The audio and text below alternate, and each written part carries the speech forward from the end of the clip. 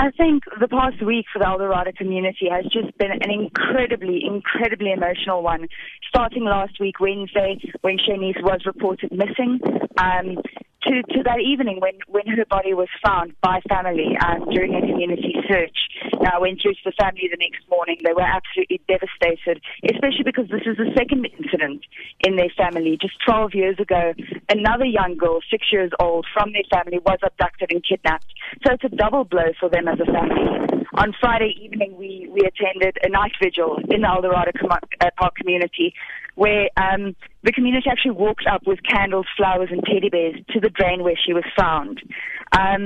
This morning, the service started with a wake, with friends, family, and community members gathering outside Shaynice's family home.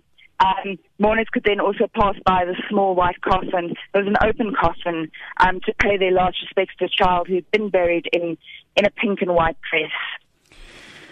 There's, the terrible tragedy of this all, of course, and unfortunately, and as you say, in Eldorado Park, and this is the second incident the family's been to, unfortunately, I think the community feels there's just too much of this. There must have been a fair amount of anger as well.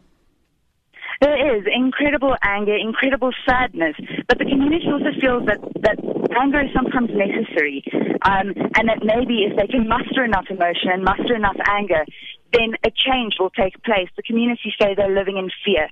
Drugs obviously being a massive problem in the area, crime levels, unemployment, and they say while a lot has been done, sometimes it takes a tragedy like this to really open your eyes. And for more action to be taken, and that's what the community is hoping that will be done. I know you mentioned earlier that somebody had been arrested. That man had nearly been taken in for questioning. I confirmed with the police no arrests have been made yet. So the community is still holding out that somehow there will be justice for Shaynice. In terms of any possible changes, I mean, we saw it before when there were the dress-full drug incidents and President Jacob Zuma was there. The community, there was some activity. So has there been an increase in police activity in the area since this dreadful murder? One thing that you can see in the Eldorado Park community is an intense community presence.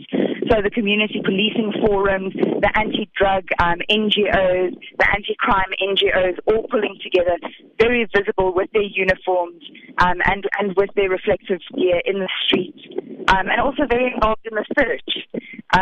So I think what the community feels is what has happened to this far. A lot of it has been done for themselves, by themselves. Speaking to the community on Friday, I know they feel incredibly neglected. They feel forgotten. They feel forgotten by the powers that be and by the higher structures. And they're hoping that this will open the eyes of the leadership to maybe shed a light at what is happening in the Eldorado Park community.